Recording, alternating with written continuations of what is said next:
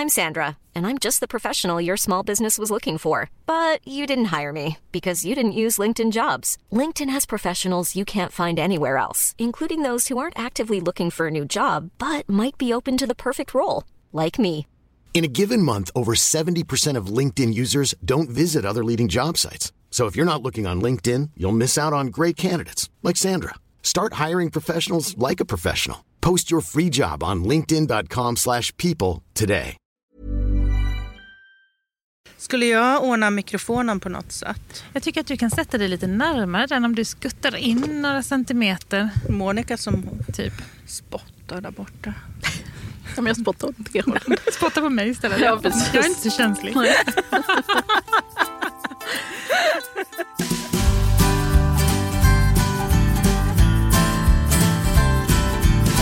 Ni lyssnar på Skönt grönt gott, en livsstilspodd om inredning, trädgård och mat. Med mig Monica, Jenny och Caroline. Ännu en inspelningsdag i Kalmar. Vi är hemma hos mig på Ängsbacken. Solen skiner och det är för sommarkänsla. Hur är läget? Ja, fantastiskt. Det är så härligt att få sitta i din ljuvliga trädgård. Vi sitter ju utomhus den här gången också. Nej, perfekt. Och Caroline, berätta, vad ska du bjuda på idag? Ja, men jag tänkte ju bjuda på det som inte ni gillar, någon av er. Vi har varit inne på det. Ja, det var ju då vi fick lite inspiration. Jag vet inte. Du får säga vad det är. Ja, men det är ogräs i maten. Och det var ju något avsnitt där vi kom in på kirskål tidigare i våras. Jag hatar kirskål för att det är så jobbigt att ha i trädgården. Ja, precis. Och då kände jag, men gud, vad säger de? Alltså för mig är det mat. Du blir störd där. Ja, eller lite störd. Så Caroline bjuder på ogräs i maten. Och Monica, vad ska du prata om då? Jag tänker att vi ska inreda uteplatsen. Trevligt. Och jag tänker plantera träd, buskar och medelhavsväxter i kruka. Det kan ju funka vid uteplatsen. Jag tror det. Vi möblar in där. Liksom. Vi flyttar ut. Ja, inreder ute. Ja. Utomhus är ju en förlängning av inne egentligen. Ja. Det är så man tänker idag. Ja, det är jättefint med kirskål på uteplatsen. I en pajform menar du? Ja, why not? Why not? Men hörni, ska jag börja i trädgården eller? Gör det. Ja, okej, kör jag. Om ni vill ha träd och buskar i kruka så ska de ju gärna kunna stå ute året runt. Och man ska inte behöva bry sig så mycket om dem. Det är ju ändå själva grejen. Så då är det viktigt att man väljer krukor av bra kvalitet så att de inte fryser sönder. Och glöm inte leka kulorna i botten. Jag vet, jag brukar tjata om det. Men det behöver vara rätt så rejäla krukor med alltså tjockt gods liksom. Så att de inte, de ska ju stå pall för att frysa. Får jag ställa en fråga? Ska det vara med hål eller inte hål? Absolut hål. Jätteviktigt, ja. Och man ska också tänka att krukan ska inte gå ihop upp till. För när vatten fryser så expanderar det ju. Och det måste ju kunna lyftas rakt upp då liksom. Annars så spricker de ju. Så krukan är viktig. Och tänk på att ju större kruka du har, desto fler år kan ju växten stå där utan att behöva planteras om. Då kanske man bara behöver jordförbättra lite såklart. Men du, om man nu ska tänka att plantera ett träd i kruka, då måste man ju redan nu tänka vintertid. Ja, jag tycker det. Eller hur? Ja, för det vill man ju inte göra om sen. Nej, och så det är ju ofta ganska dyra plantor eller så att köpa också.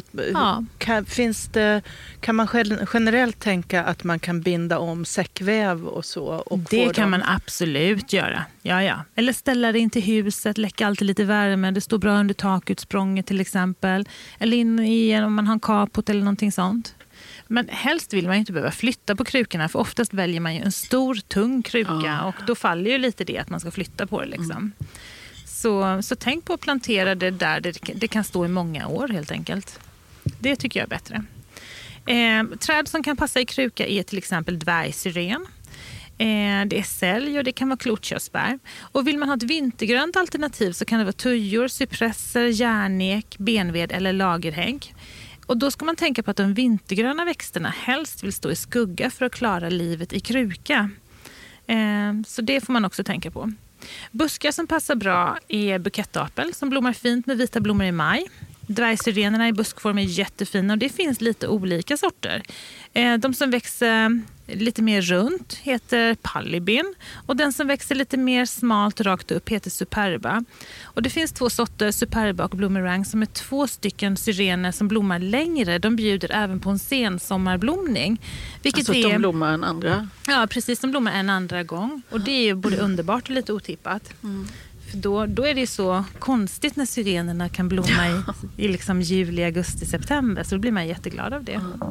Man kan ju också ha klätterväxter i kruka som småblommig klematis, klätterhortensia eller vildvin. Och då måste man ha en ställning som det ska klättra på så att det inte bara korvar ihop sig och blir en liten hög liksom.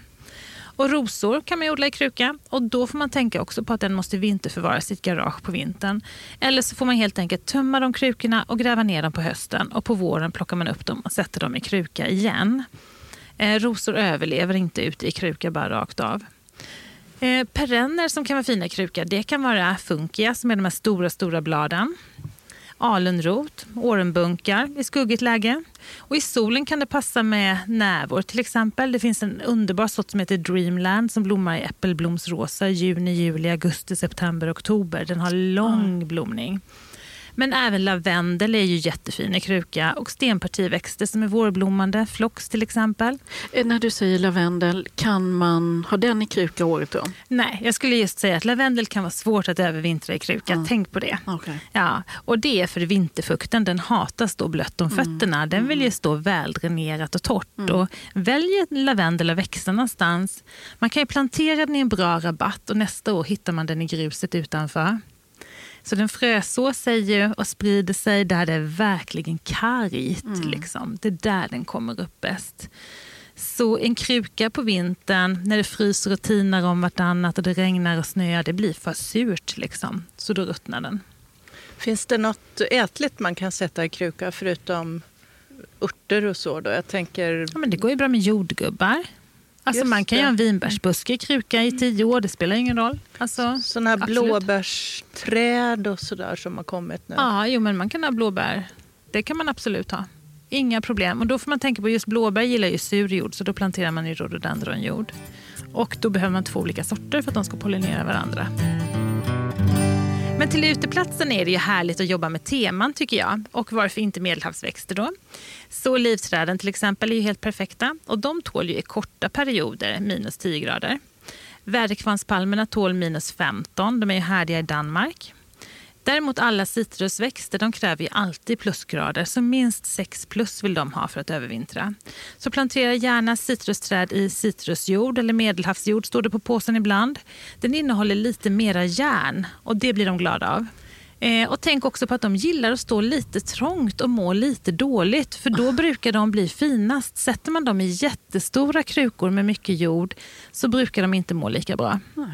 Den här medelhavsjorden du pratar om, är den också lämplig för olivträd? Ja, det tycker jag att den är. Men jag brukar inte ta bara där. Till oliver och palmer brukar jag blanda upp det med vanlig planteringsjord med sand i också.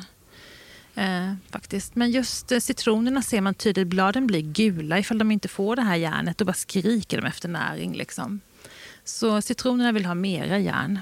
Jag har aldrig fattat vikten eller hur viktigt det är med bra jord. Det är först när jag börjar lyssna på dig, Jenny, som... Ja, det är underarbetet. Ja, nej, men annars så är det ju, ni vet, man köper på mataffären eller byggvaruhuset eller... Nej, jag vet inte. Nej, det känner vi inte till, säger nu. Det är klart att man ska ha en bra jord. Vad var det du sa för något avsnitt? Mulltoa. Ja, den där billiga jorden duger bara till mulltoa. Ja. Tycker ni att jag är hård eller? Nej, men nej, jag har budskapet gick fram. Ja, jag har definitivt lärt mig massor. Men hörni, om man vill ha en galet lång blomning, då ska man satsa på bägaranka. De blommar i vitt, rosa eller rött. Och man kan ha den klättrande järnställning eller hängande i en ampel. Och de känns ju verkligen som den perfekta semesterblomman. De ser man ju oftast när man åker till Gran Canaria, och då är det de som syns liksom. Jättefina, de är ganska tjocka läderartade blad så de håller vatten väldigt länge. Och det betyder att de är väldigt lättskötta. Och vill man ha lite mer romantisk touch, då är det helt perfekt med hortensia till exempel. Min personliga favorit i kruka är Afrikas blå lilja. Den finns i vitt och lila och blått. Och de vill stå jättetrångt och har mycket näring, annars blommar de inte. Så är man duktig att plantera om dem så får man bara blad. Kan också vara jättefint med prydnadsgräs eller bambu i kruka. Och tänk då på att de vill inte bli för blöta om fötterna på vintern, då ruttnar de. Så ställ dem gärna under takutsprånget så att de inte faller vinterväta i sig. Då har jag liksom planterat krukorna med lite allt möjligt som jag tänker att man kan ha på lång sikt. Och då är det bara medelhavsväxterna som man behöver köra undan lite grann. Och sen kan man ju sätta bärbuskar, man kan sätta pelaräppelträd. Och då kan man ha underplanteringar av smultron eller jordgubbar om man vill. Du tänker i krukan nu? Ja, så man kan absolut jobba med ätbart eller vad som helst. Det kan vara kul att jobba med teman. Det beror lite på vilka utemöbler du ska välja till din uteplats. Så vilken touch det ska ha liksom. Jag har tänkt så här, det här bordet vi sitter vid, jag skulle så jättegärna vilja ha klätterväxter vid varje pelare. Och sen så att det växer upp på taket så. Vad ska vi säga, det är alltså en ställning som du har som är fästad i varje hörn på bordet. Alltså det blir och som så är ett det tak. Det är så himla fint. Och så har du satt belysning. Och det är kul att jobba med. Man kan hänga så här vaser nerifrån och lyktor. Och... Fint med små ljuslyktor till augustikvällarna. Precis. Men så det är ju möblerna och läget som gör valet av växterna kan man säga. Men vad tänker du? Klematis eller... Här skulle jag kanske vilja ha blåregn. Ja, det är såklart. Soligt och det är stekigt och jag vill ha en takkänsla. Men hur skulle du, alltså om vi tar det här som exempel, hur skulle du göra det då? Då skulle jag specialbeställa en odlingslåda som är lika lång som varje gavel. Så jag skulle plantera ett blåregn i varje sida som får klättra upp. Och sen kanske jag bara skulle sätta murgröna mitt emellan som får liksom bulla till sig. Och det tror du skulle klara sig vintertid? Ja, det tror jag. Ifall man har mycket lekakulor i botten och så att det är dränerat. Så blåregn är relativt köldtåligt? Nej, men nu bor ju vi i Kalmar. Så här funkar det. Zon 1. Här är zon 1. Alltså man måste ju välja sin plats att bo på. Ja, eller hur? Ja. Men det här är zon 1. Det här är zon 1, ja. Det är det. Men Monica, vad ska du ha i dina krukor? Jag ska prata om just att inreda uteplatsen idag. Och jag sparar den frågan och kommer åter till den lite längre fram här. Och precis som du sa, Jenny, så flyter ju in och ut ihop nu. Det finns liksom nästan inga gränser. Man vill kunna gå emellan och känna samma rumskänsla ute som inne. Och man vill göra det mysigt och skapa fina miljöer. Man vill ju egentligen bara leva ute sommartid och vara på sin uteplats. Och på dagtid så ska den ju funka, det är många olika funktioner. Då ska den ju funka att sitta och äta lunch och frukost och kanske bjuda vänner på fika. Och podda? Podda till exempel. Och sen på kvällen då vill man att det ska vara den där sommardrömmen. Att det ska vara det där härliga... Det tycker jag är viktigt. Jag tycker sommardrömmen är viktig. Ja, att man ska sitta hela kvällar och äta och dricka vin och det ska vara ombonat och mysigt. Hur många gånger på sommaren gör man det? Men jag skulle säga det. Ja. Alltså det här, man ser ju sitt Instagramflöde och alla magasin nu. Det är så fantastiskt inredda uteplatser och pergola och så vidare. Och så tänker man, men herregud, hur funkar det här egentligen med 13 grader liksom. Och vem har släppt ut alla täcken och kuddar och filtar och sen ska allting in och var lägger man det då någonstans? Exakt, var förvarar man det? Men fortsätt Monica. Vi har ju tipset här naturligtvis. Men jag tror ändå att vi nordbor är tåligare än alla andra. Vi sitter ju faktiskt tappert ute med kanske en filt om benen och en om axlarna. Det är det vi gör. Och dricker för kallt vin. Ja, precis. Men jag tycker det är den viktigaste inredningsdetaljen i på den svenska uteplatsen. Det är faktiskt en värmare. En terrassvärmare eller du vet de här man har i gasol eller infravärme. Det är faktiskt den viktigaste grejen. För jag menar, hur mycket pynt och fina textilier man än lägger till så alla sitter och fryser, då funkar det inte. Det är ingen som trivs. Nej, det är sant. Så det är det viktigaste. Det finns ju olika sådana. Det finns infravärme och det finns med dem med halogen och infra och det finns med gasol. Jag tror du har gasol, va? Ja, jag har ett par olika med gasol. Sen har jag en infra också faktiskt. Så. Och det finns sådana man hänger över bordet. Som det ser ut som nästan som en taklampa som strålar ner värme. Och så kan du ha den på väggfasta och du kan ha den på stående på bord. Det finns på golvet, stora och små. Och det man ska tänka på när man köper och väljer en sån, det är ju men det är ju just vilken funktion man har och vad den passar bäst. Men det finns verkligen för alla. Jag köpte gasol bara för att mina proppar i huset går när jag sätter in de andra. Jag tänkte säga det. Det är väldigt viktigt att titta på både elsäkerhet och energiåtgång på de här. För att, kommer ni ihåg de där allra första infravärmarna som kom för kanske 20-25 år sedan? De som hängde, de här långa, smala. De drog ju enormt mycket ström. Men det gör de väl inte idag, men det är ändå rätt så krävande grejer. Och sen precis som du var inne på, Caroline, det här att de ska tåla väder och vind. Jag tänkte inte så mycket på kanske vinterförvaringen, men även som här till exempel, Jenny, om du skulle hänga en värmare här så måste den ju tåla fukt och regn och så vidare. Och då måste man titta på märkningen på elklassningen på den, att det kallas för IP-klassning. Och det är liksom, det handlar egentligen om hur väl man har kapslat in elen så att den står emot, så att det inte finns risk att väta och så tränger in. Men det kanske är som med grillar, att det finns såna här små huvudar att sätta över. Ja, det är du säker. Eller hur? Ja. För man kanske inte vill släpa det in ut egentligen. Men jag tycker det är otroligt viktigt att man kollar det när man köper den.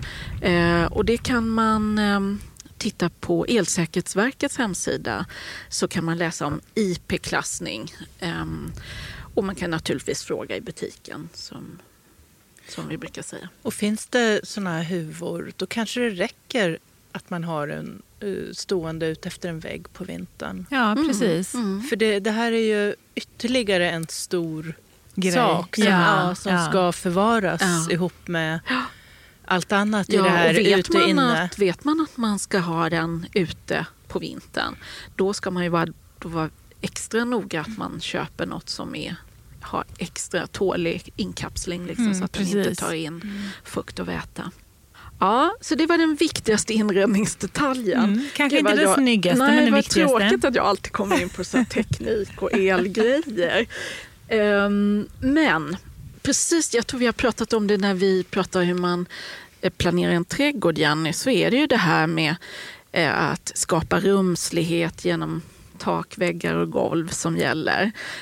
Och så är det ju verkligen om man vill göra en mysig uteplats. Ja, det är det verkligen. Och det är ju som solen och vinden som man behöver liksom skydda sig emot lite grann.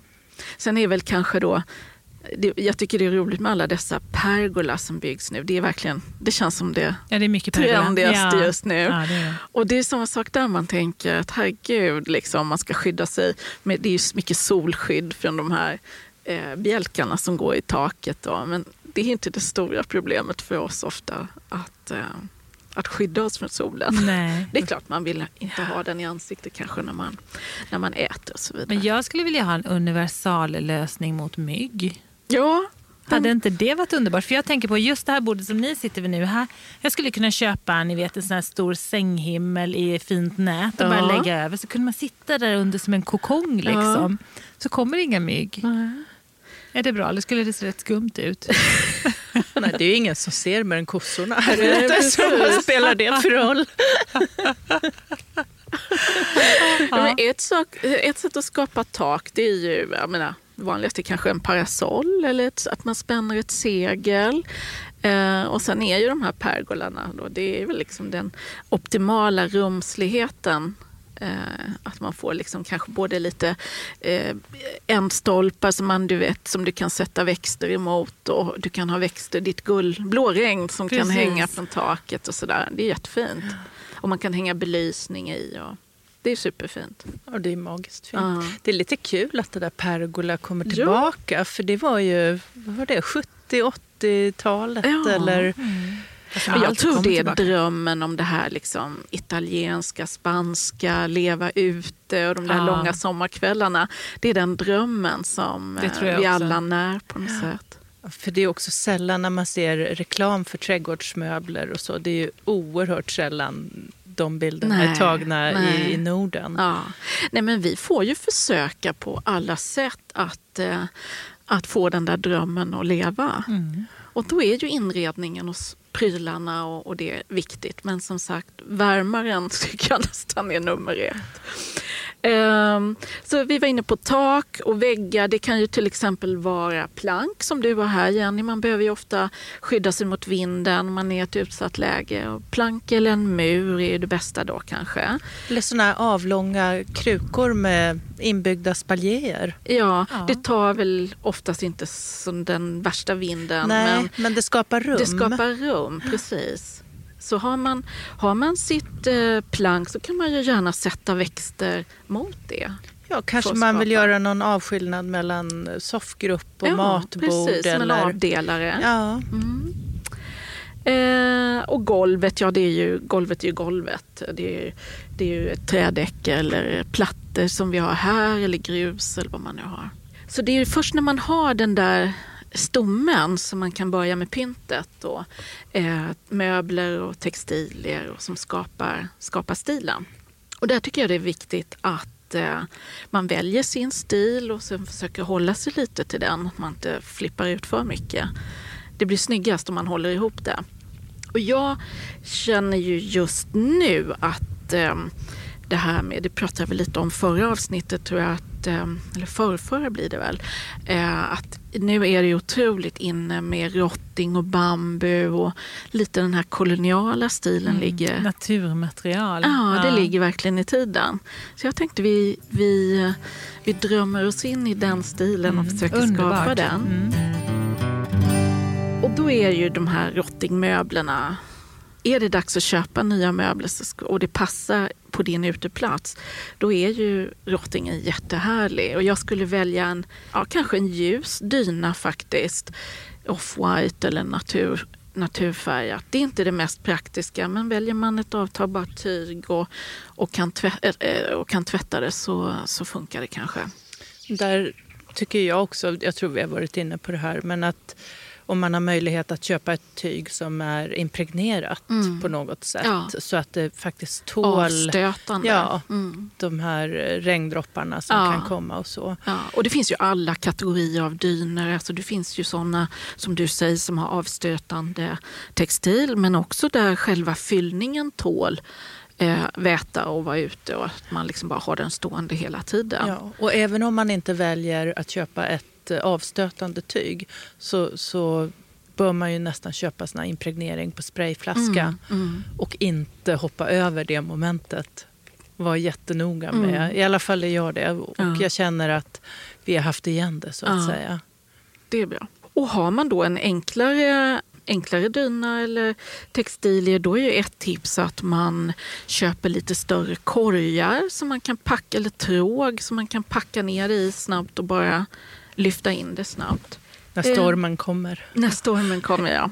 Men som sagt, välj en stil, håll dig till den. Sen kan man inom sin stil blanda både mönster och enfärgat och olika material. Det tycker jag, det håller ihop det fint. Jag till exempel, om man hittar en mönstrad duk som man blir kär i, så kan det bli basen och som får bestämma färgtemat. Och så plockar man upp färger från duken i accessoarer och textilier och plädar och så vidare. Och i år så kommer ju många hänga hemma. Då är det väl verkligen jättehärligt. Så satsa på uteplatsen i år. Jag tänker det också. Mysa till det. Det är nu det ska ske liksom. When you're ready to pop the question, the last thing you want to do is second guess the ring. At BlueNile.com you can design a one-of-a-kind ring with the ease and convenience of shopping online. Choose your diamond and setting. When you find the one, you'll get it delivered right to your door. Go to BlueNile.com and use promo code LISTEN to get $50 off your purchase of $500 or more. That's code LISTEN at BlueNile.com for $50 off your purchase. BlueNile.com, code LISTEN. Even on a budget, quality is non-negotiable. That's why Quince is the place to score high-end essentials at 50 to 80% less than similar brands. Get your hands on buttery soft cashmere sweaters from just $60, Italian leather jackets, and so much more. And the best part about Quince, they exclusively partner with factories committed to safe, ethical, and responsible manufacturing. Elevate your style without the elevated price tag with Quince. Go to quince.com/upgrade for free shipping and 365-day returns. Hej, Jenny Eskång här. Ni lyssnar på Skönt grönt gott med mig, Monica Lindström och Caroline Hoffberg. Lyktor och belysning, det är ju ett måste för det här. Det är klart. Myskänslan. Och jag tycker det är viktigt att man skaffar sig lite större lyktor. Det får inte vara för pluttigt. Då försvinner det liksom. Då måste man ha extremt många. Det kan man gärna ha. Men några stora som blir lite pampiga pjäser, det tycker jag är viktigt. De måste ta för sig lite och ha lite attityd. Och i den här koloniala stilen, då är det jättefint med bambu eller rottinglyktor. Superfint.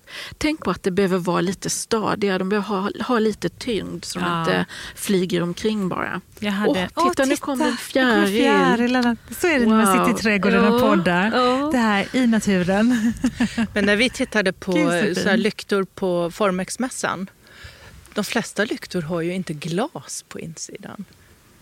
Nej, du menar såna här rottinglyktor, det blåser rakt igenom. Det går ju det är inte. Värdelöst. Nej. Värdelöst. Ja, det behöver ju vara som ett stormglas i. Liksom.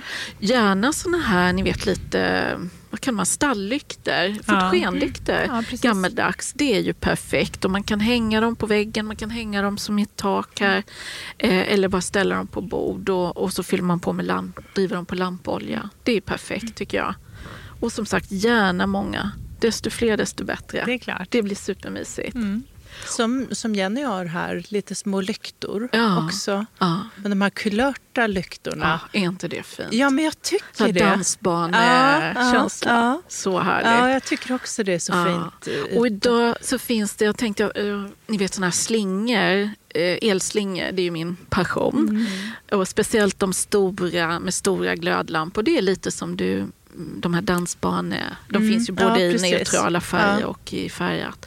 Och nu har det kommit en modell som har ett litet tak på sig. Om du tänker dig, det är en lamphållare och en stor glödlampa och så är det ett litet tak över. Så himla charmigt. Ser ut som någonting från någon cirkus eller något sånt. Så härligt. Jag såg dem faktiskt på någon mässa här i våras. Det är klart du gjorde. Ja, det är klart jag gjorde. Jag har glömt vilken, men de var stygga i alla fall. Det var en av dem alla. Ljusslingor överhuvudtaget, det är ju så fint. Jag ser du har klätt in ditt det här järntaket, Jenny, med en slinga. Och det skapar ju magi med de här små ljuspunkterna. Det ser rätt tråkigt ut. Ja, men det ser tråkigt ut nu på dagen. Ja, men på kvällen är det ju grejen. Ja, för det är ju kvällen som är det viktiga, eller hur? Ja, det är det. Ja. Tänk när du har ditt blåregn här då ser det inte tråkigt ut på dagen. Nej, det är rätt i. Då smälter det in. Jag ska fasen plantera det ikväll. Ja. Jag har ju de perfekta rostiga, de här stora krukorna som jag köpte när vi var på Formex. Passar perfekt här på varje gavel. Och jag har massa fina blåregnsplantor hemma. Vad väntar du på? Jag fattar inte att jag sitter här och poddar. Nej, nu vill hon bara bli färdig. Vi ska skynda oss. Jag ska snabbt avsluta här. Solceller, det vet ni att jag har pratat om tidigare. Och nu så här på sommar, försommar, då funkar de ju verkligen när vi har mycket sol. Och det finns hur mycket som helst att välja på. Från små rispapperslampor och stora lampor, och det finns alla sorter. Och det är ju toppen. Och LED-ljusen, som ni vet, är perfekt att sätta i lyktorna. Då behöver man inte den där ritualen att gå och tända och släcka, utan då sätter man dem på timer och så kör de bara. Viktigt bara att tänka på när det gäller LED-ljusen som man ska ha ute på sommaren, det är ju att inte välja de här finaste modellerna som är gjorda i stearin eller i paraffin, för de smälter. Det blir så varmt i lyktorna när solen ligger på dagtid. Så det är bättre att satsa på en lite enklare i plast. Men viktigt med timer. Bra. Känner ni att ni har blivit inspirerade till att... Ja, men jag fick bråttom att göra i ordning det här nu. Liksom. Solen skiner ju. Och vi ser fram emot grillkvällar på Monikas terrass. Ja, verkligen. Men hade du Caroline? Ja, det som inte ni gillar då faller på min lott. Ogräs i maten. Ja. Det låter spännande. Ja, men jag tänker så här, de flesta vill utrota sitt ogräs. Alla tomtägare verkar vilja det mest av allt. Och jag tänker tvärtom, att man istället ska ta tillvara. Man ska odla ogräs. Ja, man ska odla ogräs. Man kan ju välja om man vill se det som ogräs eller om man vill se det som en nyttoväxt. Eller hur? Jag ser ju nässlor som en nyttoväxt. Ja, faktiskt. Det gör jag. Och du pratade ju också någon gång om att du odlar nässlor i kruka. Ja, det är lite stört, men jag tror att det är nyttigt att vara lite störd också. Ja, men det är väl perfekt. Du har ju pratat om vad man kan odla i kruka, men det är också det här som är ätligt.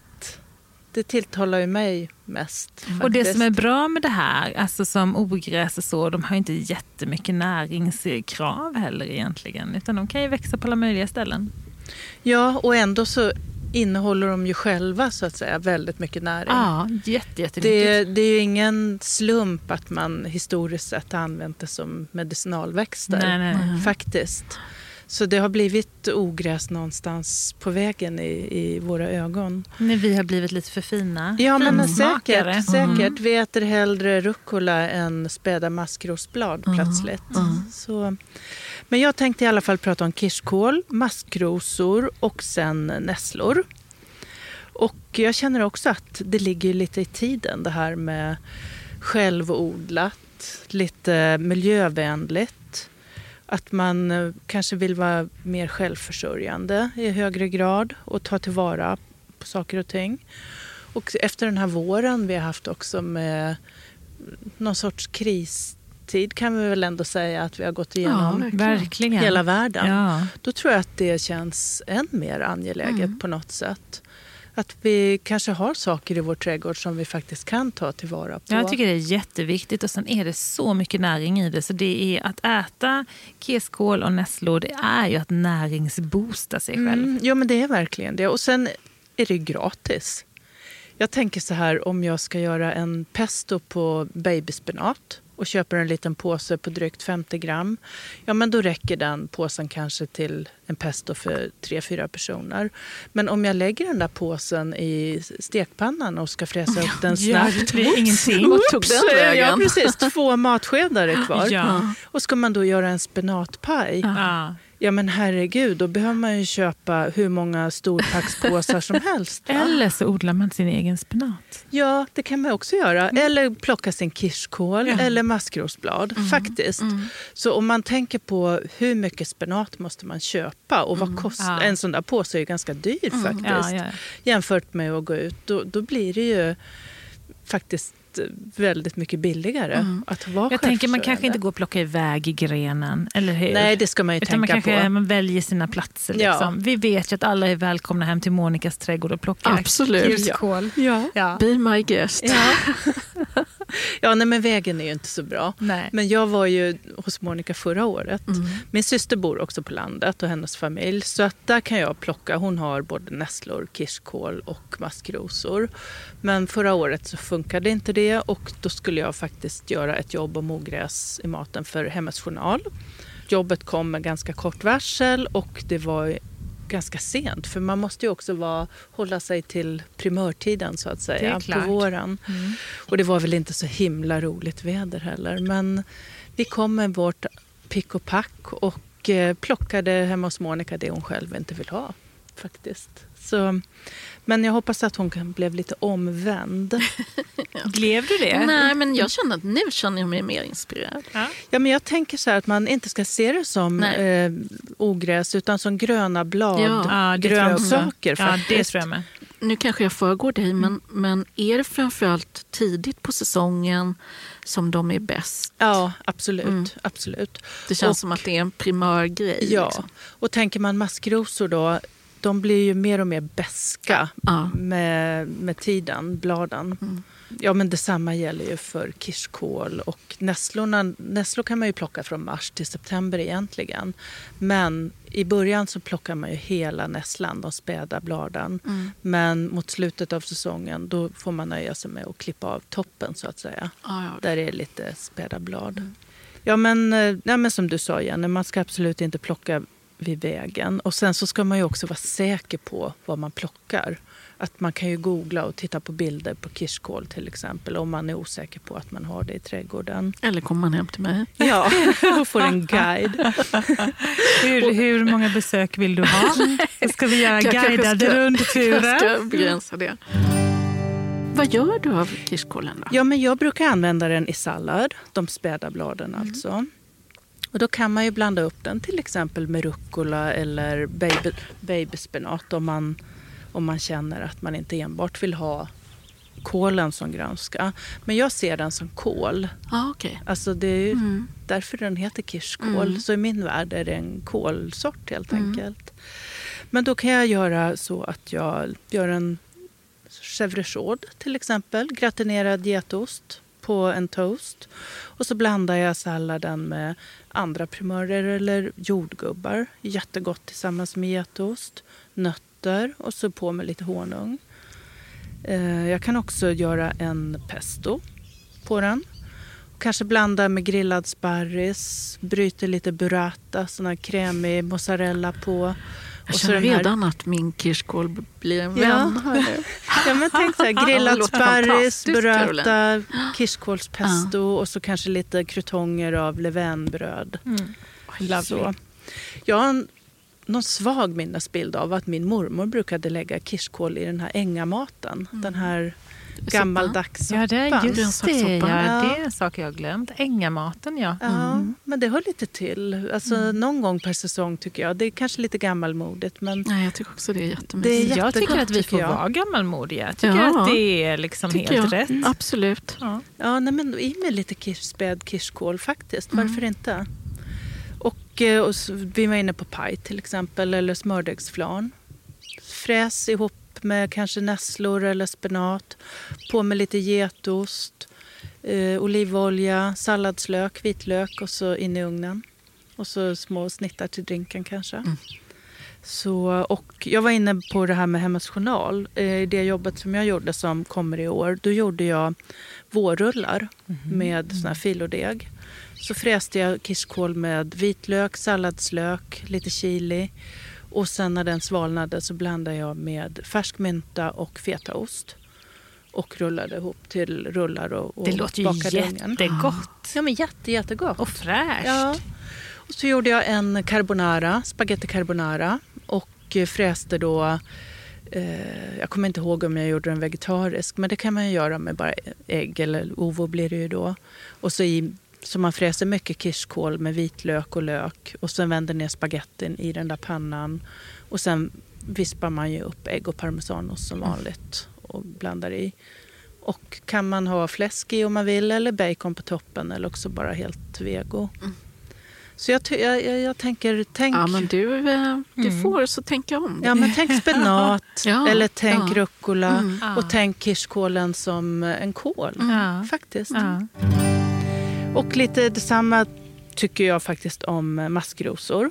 Och det är ju också det här då att det ska vara späda blad såklart. Så att de inte blir beska. Och med tanke på, vi pratar om det här med kristid och så. Förr så använder man ju man kan äta hela maskrosen kan jag säga. Både blommor, blad och rötter.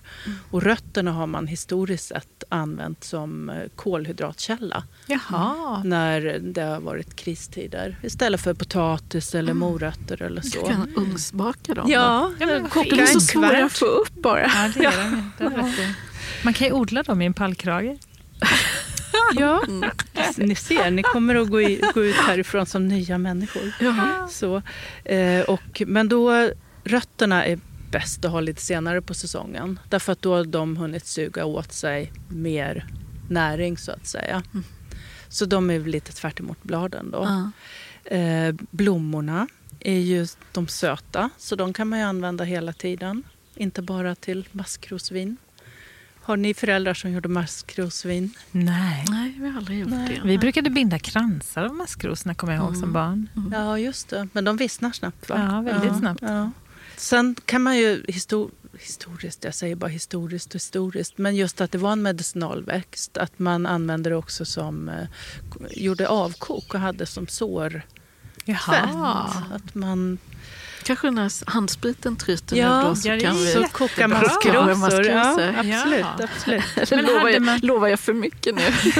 Vi kan ju prova i alla fall. Ja, men hade man det inte också färgade med?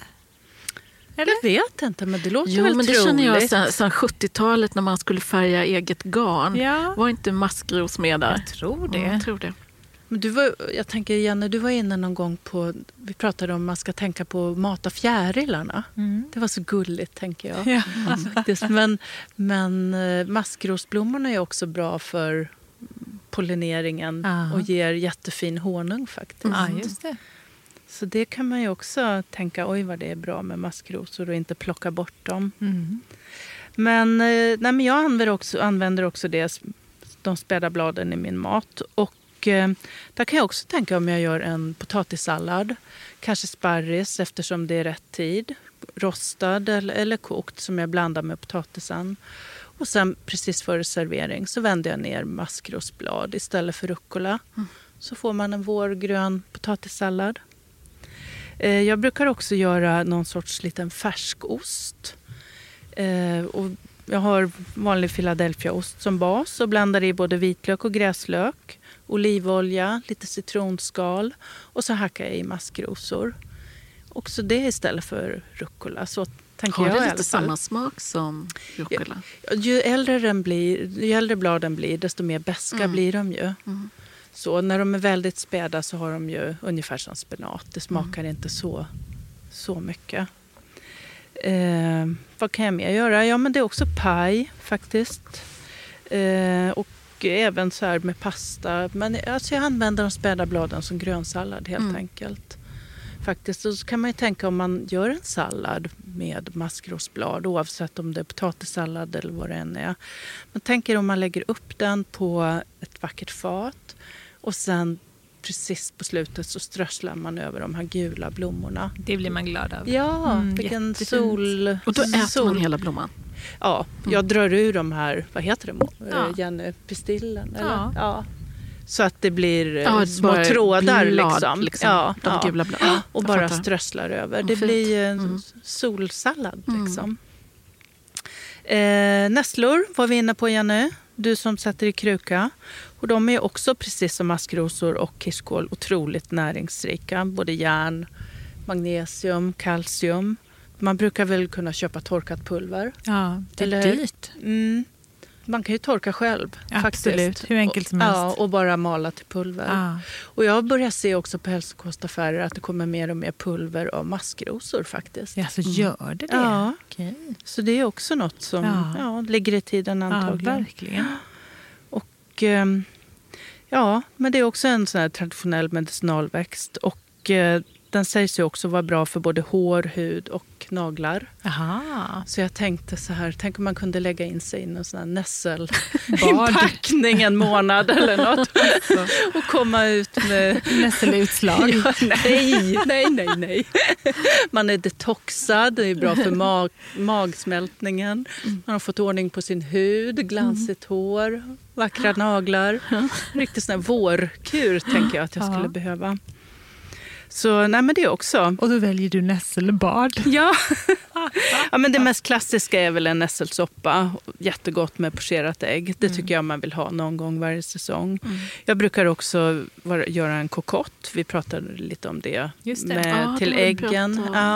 Att man bara fräser den förvällda nässlorna med lite lök och gör istället för en spenat i sin äggig kokott och toppar med löjrom.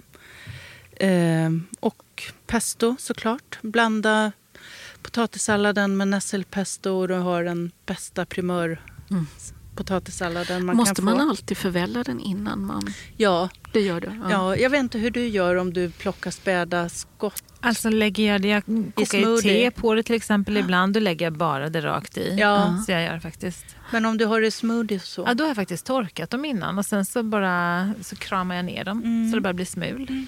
Jag tror att, men det här är jag osäker på. För jag förväller alltid ett par minuter. Även om jag har det i smoothiesar. Men har man de absolut mest späda bladen så borde det kanske gå och ha direkt i. Men det är... Och man vet vad de har växt. Ja, precis. Och så vill man ju inte ha den där taggigheten. Den får man ju bort om man förväller ett par minuter.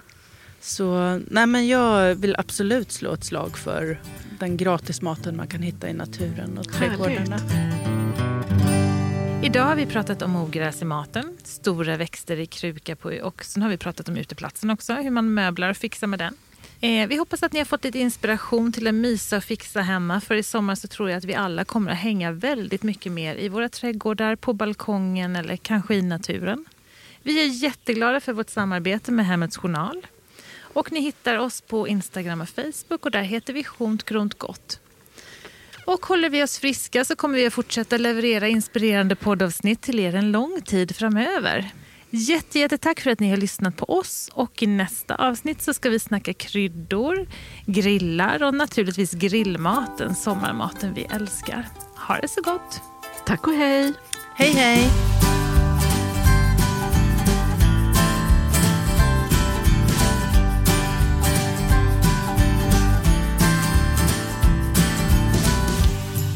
Ni har lyssnat på Skönt grönt gott med Monica från Isegården, Jenny på Ängsbackens handelsträdgård och Caroline från Caroline i köket. Följ oss gärna på Instagram, där heter vi Skönt grönt gott utan prickar över ö. Det här producerades tillsammans med Poddbyrån. Och ett stort tack till Hemmets Journal.